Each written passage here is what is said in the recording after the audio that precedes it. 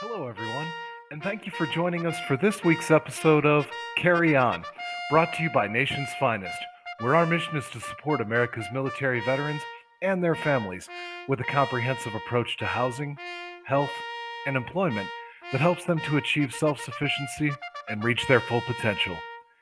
If you or a veteran you know needs help, or if you'd like to make a donation, please visit nationsfinest.org or call 833 468 9676. Again, that's nationsfinest.org or call 833 468 9676. I'm your host, Mark Miller, Army veteran and Communications Director for Nation's Finest. Our guest today, Patrick Nelson, is a U.S. Army veteran who served in the Army National Guard. Patrick was awarded the Bronze Star and the Purple Heart for his service, but like many other U.S. veterans, he found the transition to civilian life tough and battled with PTSD and survivor's guilt. Now, he focuses on helping others by telling his story and encouraging others to do the same. He is the founder of Loyalty Point Leadership, a leadership training and development consulting firm where he inspires others to be impactful leaders through his motivational speaking, leadership development, and consulting. Patrick is also an active volunteer with Tee It Up for the Troops, a veteran support organization that runs golf tournaments to help wounded warriors. Patrick Nelson, thank you so much for joining us this morning on Carry On. You're welcome, Mark. Great to be here. We'll really appreciate you being here. So, we've heard your intro already, but could you tell us a little bit more about your military background and kind of what motivated you to get started with your time in the Army National Guard? Yeah, absolutely. So I joined the Army National Guard in Minnesota when I was 17 years old. I was a junior in high school, and I had a pretty tough childhood. Growing up, no biological father. I saw some drugs in the house. One day, my mother was coming out of school, getting arrested, put in the back of a cop car. My stepsister committed suicide in rehab. I ran away from home, took my mom to court because I don't want to live there. It was a pretty tough childhood. And I heard a bunch of guys at my high school were talking about how they were going to Oklahoma for the summer. They had just joined the National Guard. And I was like, wait, if I join those, I can get out of here, get out of this small town in Minnesota for the entire summer. Sign me up. And so just like 2 or 3 weeks after turning 17, I signed up. And so I went to basic training between my junior and my senior year of high school, came back and completed high school, barely graduated. And 2 days after graduation, went back to Fort Sill, Oklahoma for my AIT, Advanced Individual Training. And, I stumbled my way into a small community college in West Central Minnesota. I didn't have the type of family that took me on college visits or helped me fill out applications or financial aid forms. I had to do it all myself. And with no real direction, I started skipping classes that very first week. I think it's safe to say as far as college was concerned, I was headed nowhere pretty fast. But then all of our lives changed, that Tuesday morning in September 20 years ago. And I was in the third week of my first semester. And as I watched on TV, the planes hitting the towers and the Pentagon, I felt the same feelings that everybody else felt. I felt helplessness and sorrow and anger. And I knew at that time that, the National Guard wasn't going to be the first ones to go. And I wasn't going anywhere in life in college. And I'm a young man. I wanted to serve my country. So 2 days later, dropped out of college and went to the recruiter's office and went active duty Army. Well, that all sounds pretty logical. I know so many in the military, they thought the military was a good option because wherever they were at that point, clearly in your case, the military was a better place than where they were coming from. Right. Yep. So you've talked before about a life-changing event in 2005 that kind of altered the course of your future. Could you describe that and how that impacted you? Yeah, absolutely. So, my service, I went on to become a paratrooper, and I served in the historic 173rd Airborne Brigade based at Vicenza, Italy for almost 7 years. And so we went to Iraq for 12 months, went to Afghanistan for 12 months, and then Afghanistan for 15 months on my last tour. But you're right, it was in 2005. It was the first tour in Afghanistan. And it was June 8th, 2005. We're operating out of a small forward operating base near the Pakistani border. And we're getting resupplied with some ammunition. Resupply procedures were a common part of our weekly work. Our platoon was divided into 2 sections. And a Chinook helicopter would come in, and they'd come in with the ammunition, the supplies. And so our platoon, one of the sections in our platoon would be designated as the hot gun. So they basically had to stay out and ready to respond in case we came under attack. Well, the other section was tasked with unloading the supplies from the helicopter. And on this morning, my section was the hot gun, but the other section had a sergeant that was leaving to go on R&R. So I was going to backfill his position and go out there. And, as I heard the helicopter approaching, I hopped in a Humvee with my good friend Luke. And right before we drove out to the landing zone, my soldier, Emmanuel Hernandez, hopped in the back. Now, he's supposed to be back with the hot gun. So I turned around and was going to yell at him to get out. But then I thought for a second that I value that kind of work ethic in my soldiers. He wants to come lift some heavy boxes and be a team player. That's great. I know our section will be fine without him. But then I noticed he didn't have his helmet on. And so I had literally opened my mouth. But then I realized, well, I don't have mine on either. Kind of hard for me to say something if I'm not doing the right thing. So I didn't say anything. We got out to the landing zone. The helicopter landed, and a group of 10 of us stepped to the side of the aircraft so they could take a machine gun off the back ramp and we could start unloading it. And my platoon sergeant handed me a piece of paper that had serial numbers to items we were expecting, basically telling me, hey, it's your responsibility to make sure that we get these specific items. And I grabbed that piece of paper from him, and I began to ground guide my buddy Luke in the Humvee to get him a little bit closer to the back of the helicopter. And the next thing I just remember, it was just bam. And everything just went dark. And as I was laying on the ground, disoriented and unable to hear it, at first I thought maybe somebody just came up behind me and had, hit me on the back of the head, horsing around, or, playing a joke that went too far. And, but then I looked up, and there were bodies and blood all over the ground. And the helicopter powered down. My hearing quickly came back, and I heard that very distinct whistle of an incoming rocket. So I quickly got up. I dove underneath the Humvee for cover. Rockets started impacting all around. As I was laying there, I realized there's a rocket that landed next to us. And as that barrage finally ended, I crawled out from underneath the Humvee, started making my way back to the soldiers that were still on the ground, really unsure of what I was going to find. And as I was doing that, a Marine yelled from behind me that I'd been hit. And now up until this point, Mark, I hadn't felt any pain, but I turned my head and I looked at the back of my uniform, and it was shredded and blood was starting to pour out. It was at that moment that the pain just all of a sudden hit me. And the other soldiers quickly triaged those of us that were wounded, loaded us into whatever type of vehicle they could find, and brought us to this small clinic on our base that was ran by an Afghan doctor. And my wounds were very, very minor compared to everybody else. I was peppered in the back with some shrapnel, some small holes, nothing too serious. And I was quickly bandaged up by Luke, and I saw Sergeant Michael Kelly, a supply sergeant who had recently been attached to our unit. He's laying on this elevated stretcher off the ground. And the Afghan doctor who worked in that clinic, who is like 5 feet 2 inches tall, just a short guy, and he's standing on this red milk crate and he's doing CPR on Michael. And I did a quick lap around the clinic to see who else was hurt. Came across my platoon sergeant, the one who just gave me that piece of paper right before the explosion.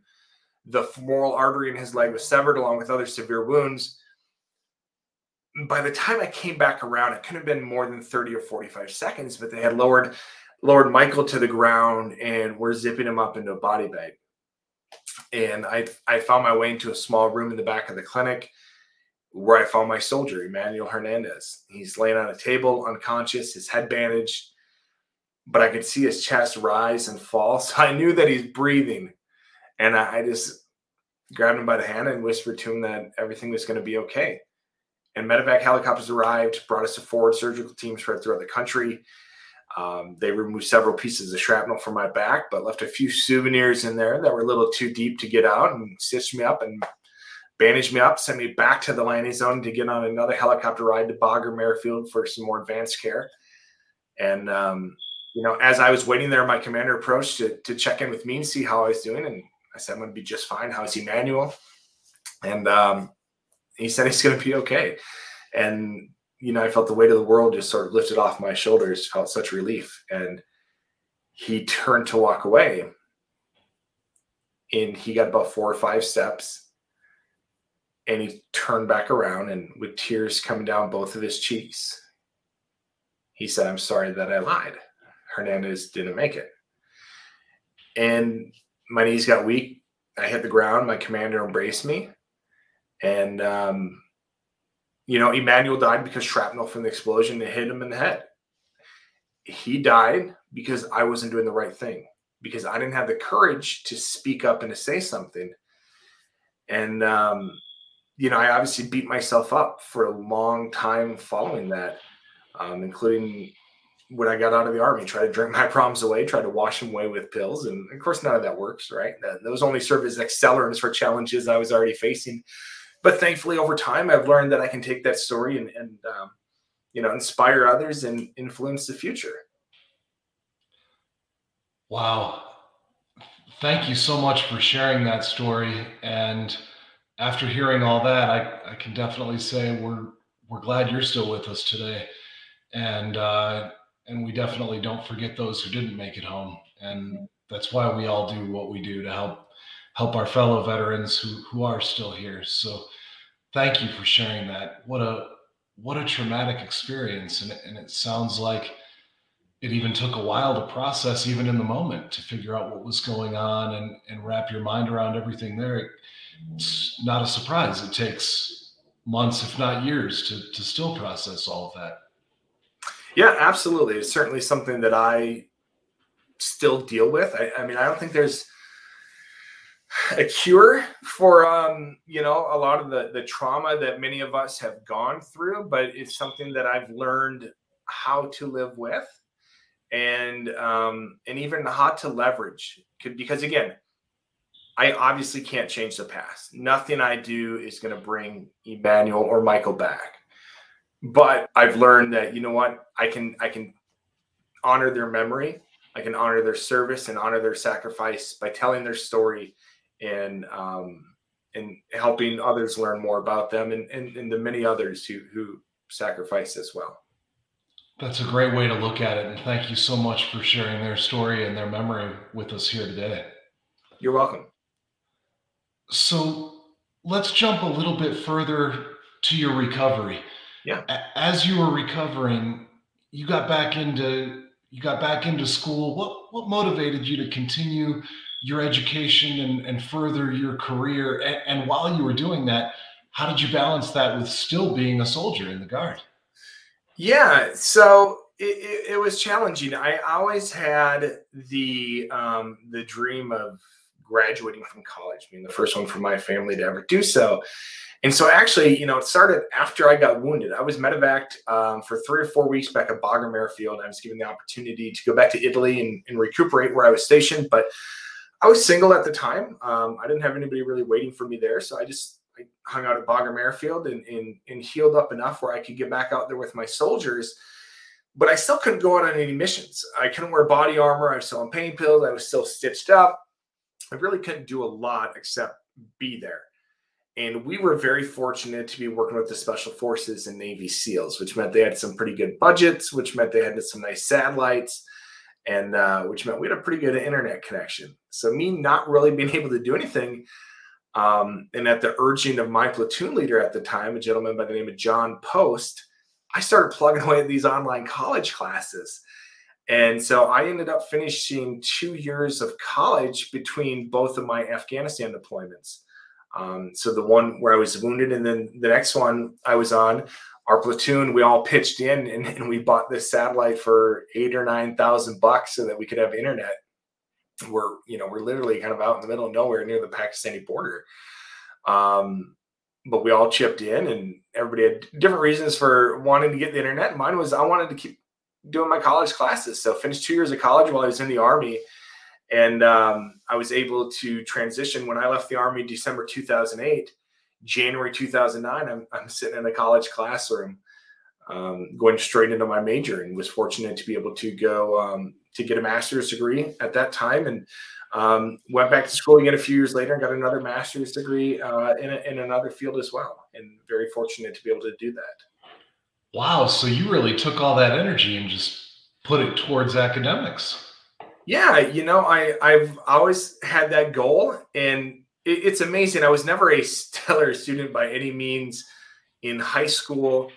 I'm not book smart. I mean, they've tested me. I don't have a high IQ, but it's amazing what you can do when you just do what the teacher tells you to do and you do the readings. And when I got out of the army, I was 26, right? I've kind of got a lot of that going to college for the social experience out of my system while I was in the military.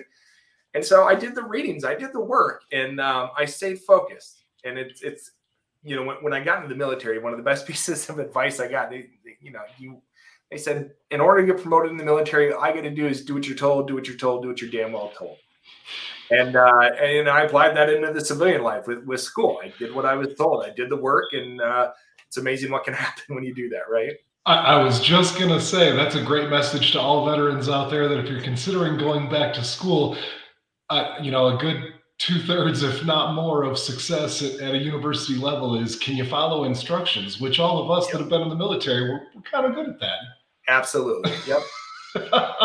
That's great insight, and hopefully that motivates some who might be nervous about going back to school. That, yeah, it can be tough, but if you know how to follow instructions, that's more than half the battle. You'll do just fine. I mean, I literally got an A in every single college class I've ever taken except two. And again, it's not because I'm book smart. I'm not. I will admit it. I like to think I have a high level of emotional intelligence, but just did what I was told to do, and it led to some great things. That's terrific, and I'm so glad to hear about your success that you had in academia, which I'm guessing has now led to your success overall. So let's talk about that a little bit. Given all that you experienced in your time in the military, and then there was kind of that crossover period where you were in the military and you were going to school. Now let's talk about your transition. How did that go for you, where you transitioned out of the military to become pure civilian, just Patrick Nelson? Yeah, that transition was tough from soldier to civilian. The one thing that served me best right away was I had a plan. I'd seen at that point so many people get out of the army and talk about doing things, but they didn't really have any plans put into motion. So I was still on my last deployment to Afghanistan, and this was 6 months before I even left the army, where I had already signed a lease on an apartment. I'd already been accepted into school. I'd already been awarded a scholarship. I had things ready to go from the moment that I left the army. That made it a lot easier. The biggest thing that I struggled with, though, was really trying to find a purpose again. When I joined, like so many people right after 9/11, sign up for all those patriotic reasons. But when you're in, Mark, it's you don't really think about that kind of stuff. It's just another job, honestly. You may wake up a little bit earlier than most people at their jobs and stay up a little bit later, and it might take longer than normal business trips. But it was just another job for me. And it wasn't until I got out and I kind of become this lazy civilian again, I start reflecting back on my service and realizing I was part of something so much bigger than myself. How am I ever going to have a purpose again? And so I really struggled with trying to find out what that was. And initially I thought, I'm going to go work in sports. I've got a bachelor's degree, master's degree in sport management, and went to work for the Minnesota Vikings in football operations. At the time, my dream job with my hometown team. And it was a great experience, but it didn't take me long to realize that's not what I wanted to do with the rest of my life. And I ended up starting to do some speaking, just telling my story. A couple veteran-related nonprofits had asked me to sort of tell my story to some of their donors, and had received some great feedback on that. And it was honestly very therapeutic for me at the time as well to tell my story. And started doing that more and more. And I got connected with a leadership development firm and went to work for them for a little over 5 years. Went back, got another master's degree from Pepperdine University in organization development. And then, in February last year, went out on my own, started my own business, which, February of 2020 is not a great time to start a new business. But it's been a challenge. But at the same time, too, I'm a very optimistic person. I'm not the only one that's been impacted by this pandemic, and I'm very motivated to be successful. Well, and it sounds to me like you've lived through tougher. Yeah, I absolutely have. Again, it's pretty easy for me to keep things in perspective, especially because unfortunately there are a lot of veterans that are still struggling. As you guys know at Nation's Finest, with the great work that you all do, there's a lot of veterans that are struggling with some substance abuse problems, with employment challenges, a lot of veterans that are homeless. And I feel that I'm very, very fortunate for what I do have and overcome. You know, I was addicted to Vicodin and morphine for 5 years after I got out. I had a couple surgeries related to my wounds, and that was tough. Like I said earlier, especially with the mental health challenges I was already facing at the time, it was a very difficult time for me. And at first, I had no idea I was even addicted. It was unfortunately that was the answer from the VA at the time for all the pain I had. Was they just kept sending me more pills, and I kept taking them, and I take 100% accountability for it. And thankfully, it only took 5 years, but realized, hey, this is a problem, and yeah, I just went cold turkey on it. And it probably won't be how I'd recommend for a lot of people to do it. It was really tough. Nothing I would wish on anybody, but obviously thankful that I was able to do that and to overcome that. And really the number one way that I've been able to do that, because I've always had people ask me, oh, what's the key to success? Is it's amazing what can happen when you surround yourself with the right people in life. And, you know, not the people who are going to tell you what you want to hear, but what you really need to hear, and people who have your best interest in mind. And I was very fortunate to be able to have some great people in my life when I transitioned from soldier to civilian, that was able to identify some of the challenges that I was having that I didn't even know. It was a huge blind spot for me. And especially my girlfriend, who's now my wife, being able to recognize a lot of that, because I kept a lot of things hidden. I compartmentalized a lot of it. I isolated a lot, which a lot of veterans do. I was emotionally numb to a lot of things. But it just took some time, and again, surrounding myself with those right people who did have my best interest in mind and wanted to see me succeed. They've been very helpful. That's terrific, and so glad that that support network is there for you, and encourage others to find that support network for themselves as well. So you touched on something there in your last statements, talking about purpose, and it's a recurring theme I hear a lot. I know our counselors hear it a lot, and I've experienced it like you have. And we didn't, like you said, we didn't realize it when we were doing, we thought we were doing any other job. And every once in a while, you're like, wow, I'm here at the crux of where all this is happening, and I'm in the arena, and you get that surge of adrenaline. But then normally it is just a job, and you don't realize until you've left the military how much purpose we had back then. So I'm wondering if we could close today with your thoughts and your advice to our fellow veterans of how to deal with that loss of sense of purpose, and also how to find it again. You've found it by helping your fellow veterans, telling their stories. I've found it by getting in, doing very similar work, working for a veteran nonprofit. So I'm curious, that's not the route for everybody. So what's your big picture advice for our fellow veterans out there that are trying to find that purpose again? Well, first of all, my number one piece of don't fret if you haven't found it yet. I didn't find it until I was 33 years old. Okay, this is especially my advice to those in high school, and especially veterans transitioning out. If you don't know or you don't have it right away, that's okay.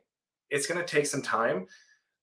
But find those things that give you energy, that make you feel different inside, and pursue those and try to do those as much as possible. And yeah, there's, you still got to pay the bills. You got to support your family. You've got obligations and stuff. You need to make money, but try to spend as much time doing those things that give you energy and that are just fun for you to do. And for me, it's being on stage in front of people, sharing my story, sharing the story of other veterans and the service and sacrifice, educating the public on that. That's really what gives me purpose. And I've seen many veterans find it through many different avenues. Some have found it in starting their own business, in clothing lines, in veteran-run coffee shops, in taking care of animals. Again, pursue those things that give you that kind of energy that just make you feel a little bit different, where it doesn't feel like a job all the time. Again, we got those obligations that we have to meet.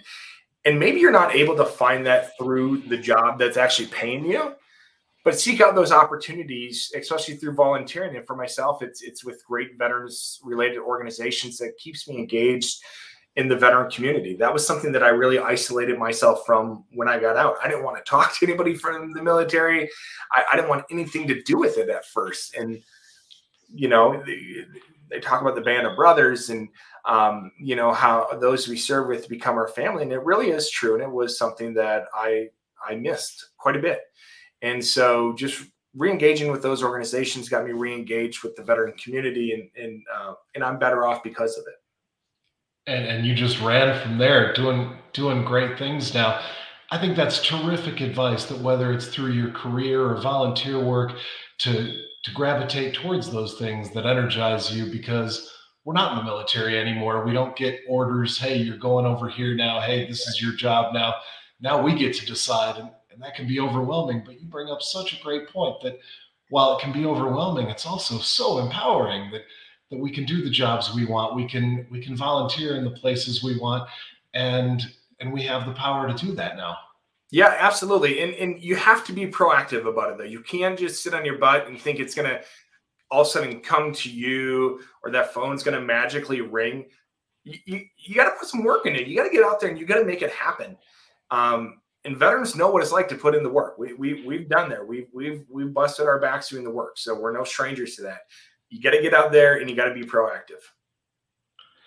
Well, let's leave it with that today. Let's remind our audience, get out there, be proactive in getting to the point where you can do those things that energize you.